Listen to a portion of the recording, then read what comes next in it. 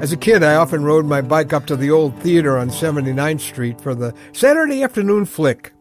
But this day was different.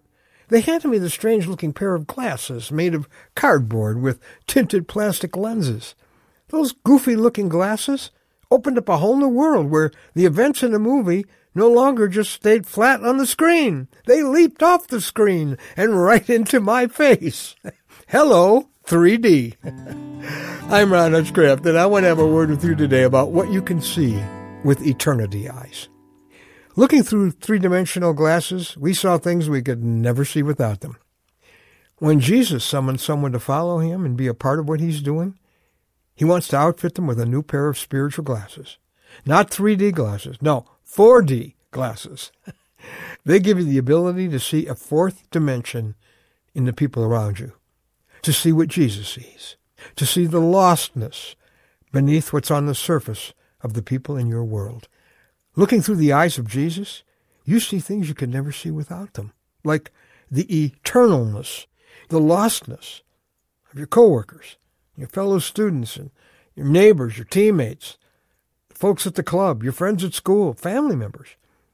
You're driven to action to reach them for Jesus because now you see them as they really are, precious creations of God, but headed for an awful eternity without him. And our word for today from the Word of God in Proverbs 24:11 and 12, God describes the real condition of people around us, no matter how religious or how together or how nice they seem to be. He calls to you and me, rescue those being led away to death. Hold back those staggering toward slaughter. If you say, but we knew nothing about this, does not he who weighs the heart perceive it? Will he not repay each person according to what he has done? Jesus came here on a mission to rescue spiritually dying people. And now he's expecting you and me to join that mission, to be a rescuer for the people within our reach. But you'll just sit passively soaking up the blessings until you see the people around you as Jesus does. My friend Mike is a pastor.